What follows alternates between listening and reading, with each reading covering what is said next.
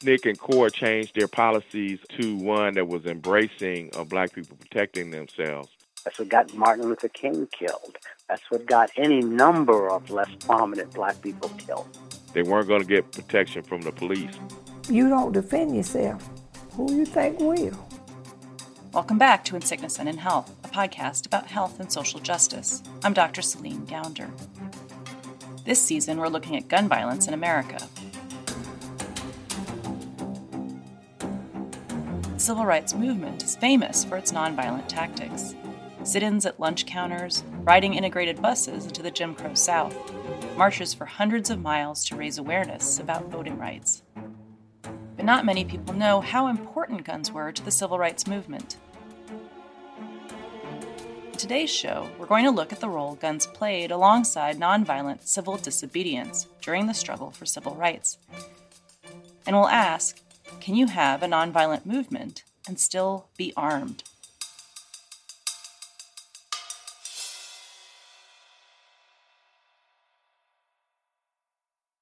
Okay, this is Charles Cobb. Charles Cobb is a journalist and civil rights activist. He was a field secretary for the Student Nonviolent Coordinating Committee, or SNCC for short, in Mississippi between 1962 and 1967, a very violent period. Charles wrote a book about those years called This Nonviolent Stuff Will Get You Killed. As a young man volunteering to register voters in the South, Charles said that black veterans were critically important to the success of groups like SNCC and the Congress for Racial Equality, CORE. I mean, these black veterans that we encountered in Mississippi in the 1960s were constantly telling us stories about what they encountered when they were overseas in the South Pacific or in Europe. African Americans who served abroad came away from the experience profoundly changed. And it was not the world that they had learned to accept in the United States. This was happening as early as World War I, when black intellectuals like W.E.B. Du Bois were encouraging African Americans to serve as a way to gain more rights. 369th fought on the line of fire for 191 days. This is audio from U.S. War Department propaganda. It was a film to encourage African Americans to enlist. By the time the United States entered World War I in 1917, the French were desperate for soldiers. So when the U.S. forces showed up, they put the African American servicemen to work and fight right alongside French troops. Fighting with the 8th Illinois on the Soissons front. Pershing asked the French to issue a memorandum on how to treat black people. General John Pershing, the commander of American forces during World War I, was disturbed by the equal treatment of African American soldiers by the French. It was on August 7, 1918 memorandum called Secret Information Concerning Black American Troops. The document stresses that French officials needed to understand the sensitivities of race in America and recognize that black people would pose a dire threat once they returned home unless they were consistently separated from whites while overseas. Quote, the vices of the Negro are a constant menace to the American who has to repress them sternly. And for action above and beyond the call of duty, the French tore up the memo. Honored medal. When they cleaned up in France, the boys came marching home. The First and Second World Wars were the first time these African American servicemen had seen a life outside the Jim Crow South. And it made an impression.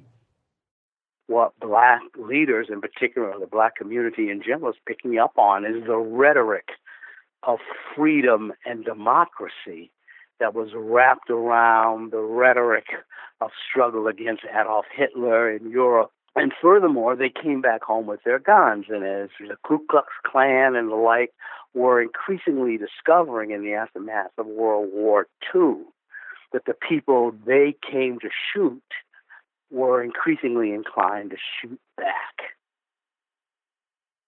In our last episode, we talked about white supremacist terrorism, like lynchings after the Civil War. But 1954 set off a whole new wave of attacks by the KKK and other hate groups. The reason? Brown versus Board of Education. This decision struck down the Jim Crow mainstay of separate but equal in education.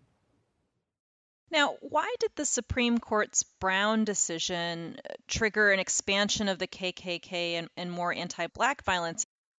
Social equality was high up on the list of white nightmares, and little black boys going to school, perhaps sitting one desk over from little white girls, was simply seen as intolerable. That's all. Social equality. I mean, the term doesn't exist today, but back then, it was a rallying cry for white terrorism. In 1955, Rosa Parks refused to give up her seat on a bus in Montgomery, Alabama. 14-year-old Emmett Till was lynched, and Dr. Martin Luther King Jr.'s home was bombed in 1956. Charles E. Cobb was getting ready to go off to college when the sit-ins started in the 1960s. He saw news about nonviolent civil disobedience. Guns had never been in Charles's life growing up in Washington, D.C. or Springfield, Massachusetts. But when he stayed with families in Mississippi as an organizer, they were everywhere. There was a core volunteer freedom house. Did their practice of nonviolence make them sitting ducks, and who protected the house? There were people in the community that kept an eye out. In all these communities, that's what's the mispoint about the Southern movement, is how embedded the civil rights workers were with the community. That's who kept an eye out. Civil rights workers didn't have to mount armed guards. Older folks in the civil rights movement, the grown-ups as Charles called them, were more likely to carry guns for protection than the younger SNCC and Corps volunteers from out of state. We were staying with families when we were working in the South.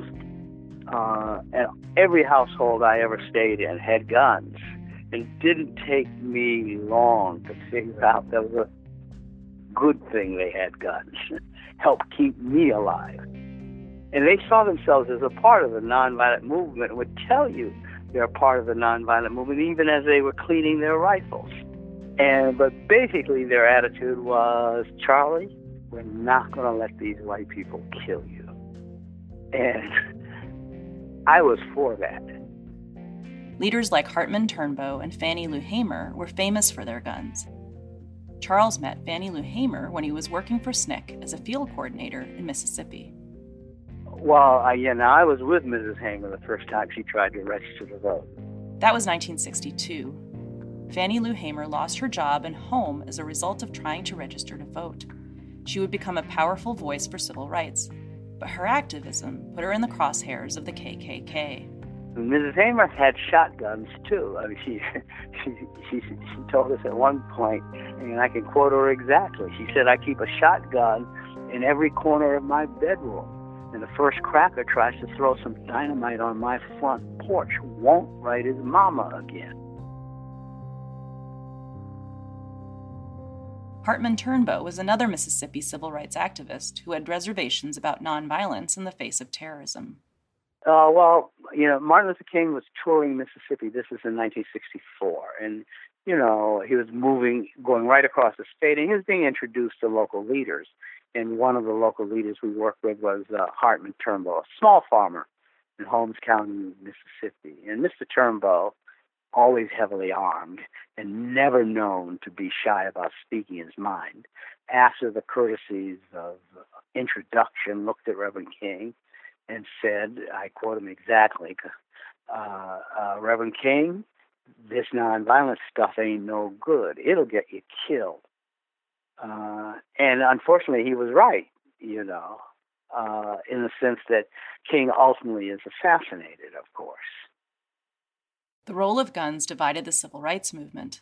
For organizers like Charles E. Cobb, nonviolence was an effective tactic, but it was never an end in itself. Other leaders, like John Lewis, were committed to nonviolence as a way of life, Charles said. They believed that there was good in all people, and through your actions, you could change someone's mind.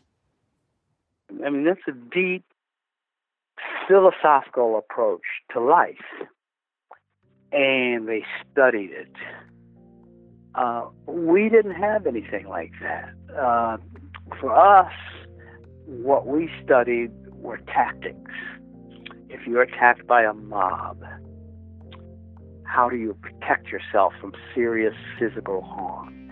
How do you protect somebody else who is under assault? How do you use your body to do that?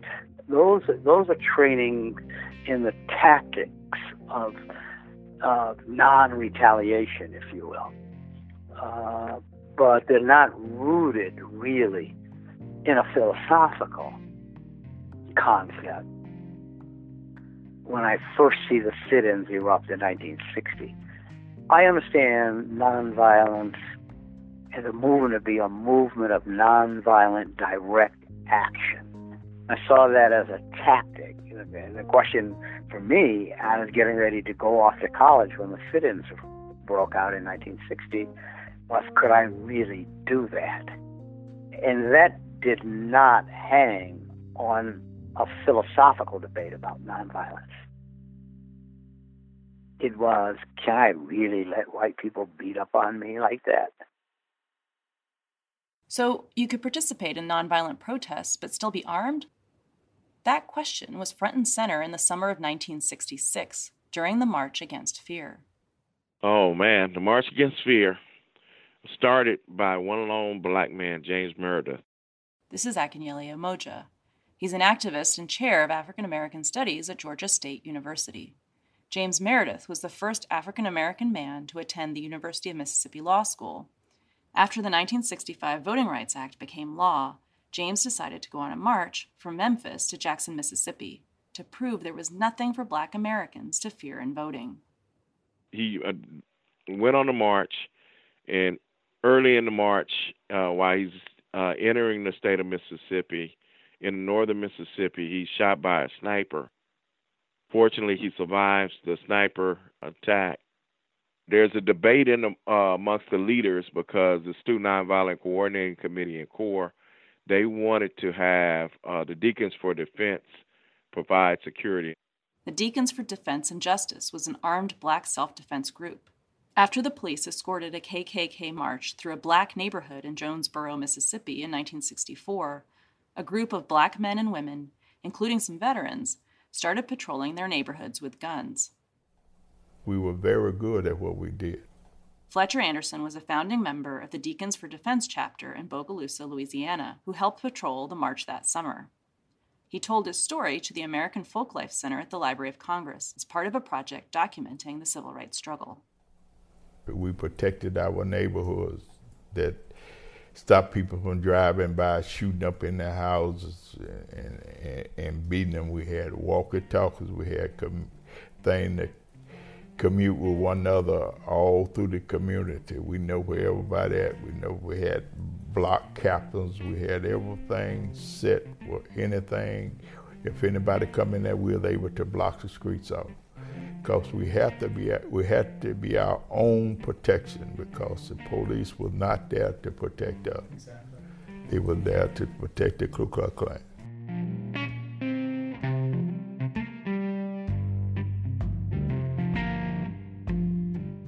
The interviewer, Joseph Meunier, asked Fletcher Anderson's wife, Cynthia, what people in Bogalusa thought of her husband joining the Deacons for Defense. All of the advice that other people gave me, leave him. You just gonna get yourself killed and get your children killed. No, that's not my way. I believed in what they believed in. If you don't defend yourself, who you think will? Civil rights organizers were divided over the role of a black militia, like the Deacons, participating in the march. The NAACP, Roy Wilkins, and Whitney Young of the Urban League didn't agree with that. And Dr. King said he could agree to the deacons being there to patrol the march, but he didn't want anyone in the march to carry guns. So that was the compromise they struck, and NAACP and Urban League decided they couldn't get with that. They left. The March Against Fear reached Jackson, Mississippi without another violent incident. But the split between the NAACP and groups like SNCC over armed self-defense groups, like the Deacons, led to a more in-your-face approach to self-defense by Black activists. This was the summer of Black Power. The slogan of Black Power becomes another thing that's popularized out of the march. You know, the movement, which was exclusively they thought was exclusively nonviolent. Prior to that, you had these Black people with guns, rifles, and shotguns, and handguns, and walkie-talkies, patrolling the march and protecting the marchers. The media picks up that there's something different going on, and that's part of this Black Power movement that inspires groups like the Black Panther Party. The summer of 1966 inspired Huey Newton and Bobby Seale to form the Black Panther Party for Self-Defense in Oakland, California. They had figured out what was the legal distance you could stay away to observe police officers. And they decided, inspired by the Deacons, that they were going to do armed patrols of police. These armed patrols caught the attention of the country. Believe it or not, California, of all places, had lax gun laws. It was legal to carry loaded pistols, shotguns, any kind of gun, in public. As long as the Black Panthers kept their distance from the police, they could follow them and observe arrests and patrols. The Black Panther patrols sent shivers down the spine of the political establishment in California. Republican Assemblyman Don Mulford drafted a bill to repeal the state's law that allowed carrying of loaded firearms in public. The Black Panther Party for Self-Defense calls upon the American people in general, and the Black people in particular, to take careful note of the racist California legislature, which is now considering legislation aimed at keeping the Black people disarmed and powerless. At the very same time, racist police agencies throughout the country are intensifying the terror, brutality, murder, and repression of Black people. In 1967, a group of roughly 30 Black Panthers took their guns to the California State House in protest. Am I under arrest? Take your hands off me if I'm not under arrest. Police tried to disarm the Black Panthers when they entered the State House. Several Black Panther demonstrators were arrested. Huey Newton, one of the founders of the Black Panthers, told reporters they had every right to be there. They put trumped-up charges of conspiracy and felonies on everyone who went in to exercise a constitutional right and said they had no right to bear arms in a public place. The California Penal Code Section 12020 through 12027, and also the Second Amendment of the Constitution guarantees the citizen a right to bear arms on public property. California's governor at the time, Ronald Reagan, signed the Mulford Act later that year. When they passed that law, that's what kind of prevents the armed patrols. In fact, that's one of the things that the Panthers are kind of known for, but they only had that policy. It was less than a year that they openly carried weapons out there in the streets like that. There were other attempts to disarm Black nationalist groups, like the Black Panthers, or self-defense militias, like the Deacons for Defense. But Akinyele says that the most effective tool for disarming these Black self-defense forces wasn't laws or law enforcement. It was the civil rights victories, locally or nationally, that made African Americans feel safer. What actually disarmed the Deacons was when they started to make civil rights gains. And so, for instance, in Claiborne County, I went there, and some of the Deacons were now working for the sheriff department. So when you had Black people who could become part of the police departments, they didn't feel the same need to have a Deacons for Defense organization when they were part of law enforcement. That's what actually stops it. Now, was armed Black resistance successful in repelling white supremacist violence? Yes, most definitely. Not always successful, but many times they were successful, protecting and defending themselves. Fletcher Anderson, the member of the Bogalusa chapter of the Deacons for Defense, agrees. Okay. When you think back on the Bogalusa movement, could it ever have taken the form that it did without the real capacity in the community for self-defense? I don't think so. Me. I don't think so.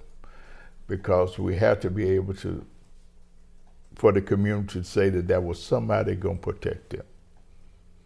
That they could go to bed knowing that somebody was out there protecting them. That they weren't going to be drugged out of their houses, they weren't going to be killed. Their children weren't going to be immaterial or those type of situations happening to them. And once they knew that, they was able to come out and go to their jobs and come back. A lot of them suffered, a lot of them got laid off. But without the Deacon of Defense, your question, no, it couldn't have stood. The fear is gone. The fear is gone out of black people of the Ku Klux Klan. That fear is gone. There's no more fear there. The deacon took the fear out of it. But it also shows you that you don't look for trouble. All you do is protect yourself. Protect yourself. And so far that's been happening here.